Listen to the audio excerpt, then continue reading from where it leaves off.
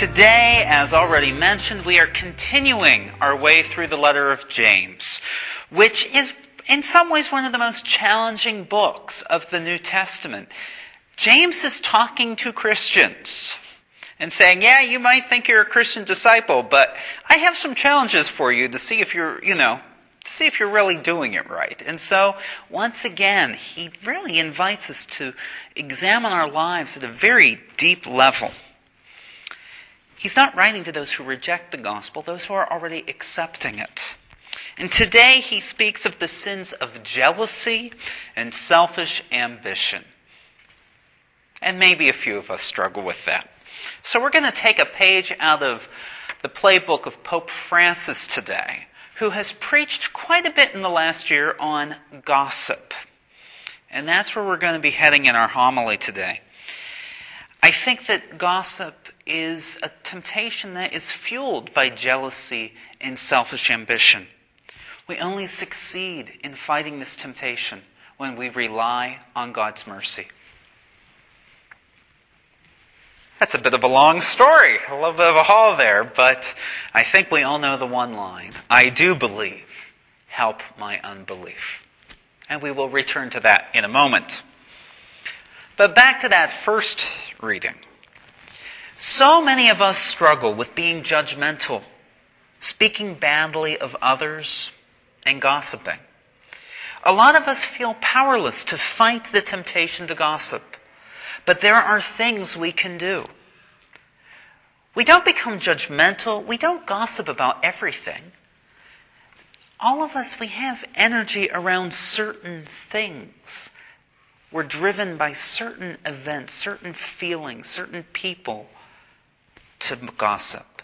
And the key to fighting that temptation is to examine the root of that energy. I think in general there are three possible routes when we find ourselves on the verge of giving in to gossip. The first one is that we're like the person that we're gossiping about.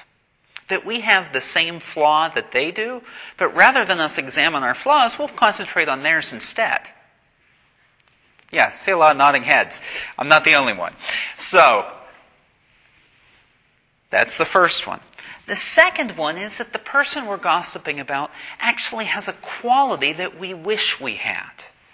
That they have a talent or something, and we feel that we are inadequate in that area. But rather than focusing on our inadequacy, we find some other flaw in that person and concentrate on that, rather than praying about where we feel inadequate.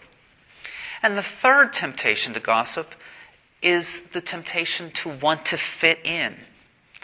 I think a lot of times we get involved in gossip because it creates what I call a false intimacy.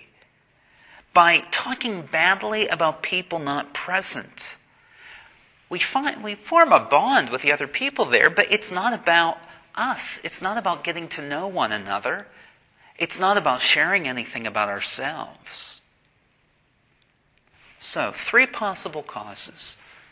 The roots to these are often, in the words of James, bitter jealousy and selfish ambition. I'd say that those, in turn, are fed by a sense of inadequacy. When we find ourselves fighting the temptation to judge or the temptation to gossip, let us turn inwardly to find the root. Let us invite the Holy Spirit into those dark places within ourselves that we're scared to go alone. Let us pray similar to this prayer in the gospel today. Lord, I believe I can fight this temptation. Help my unbelief.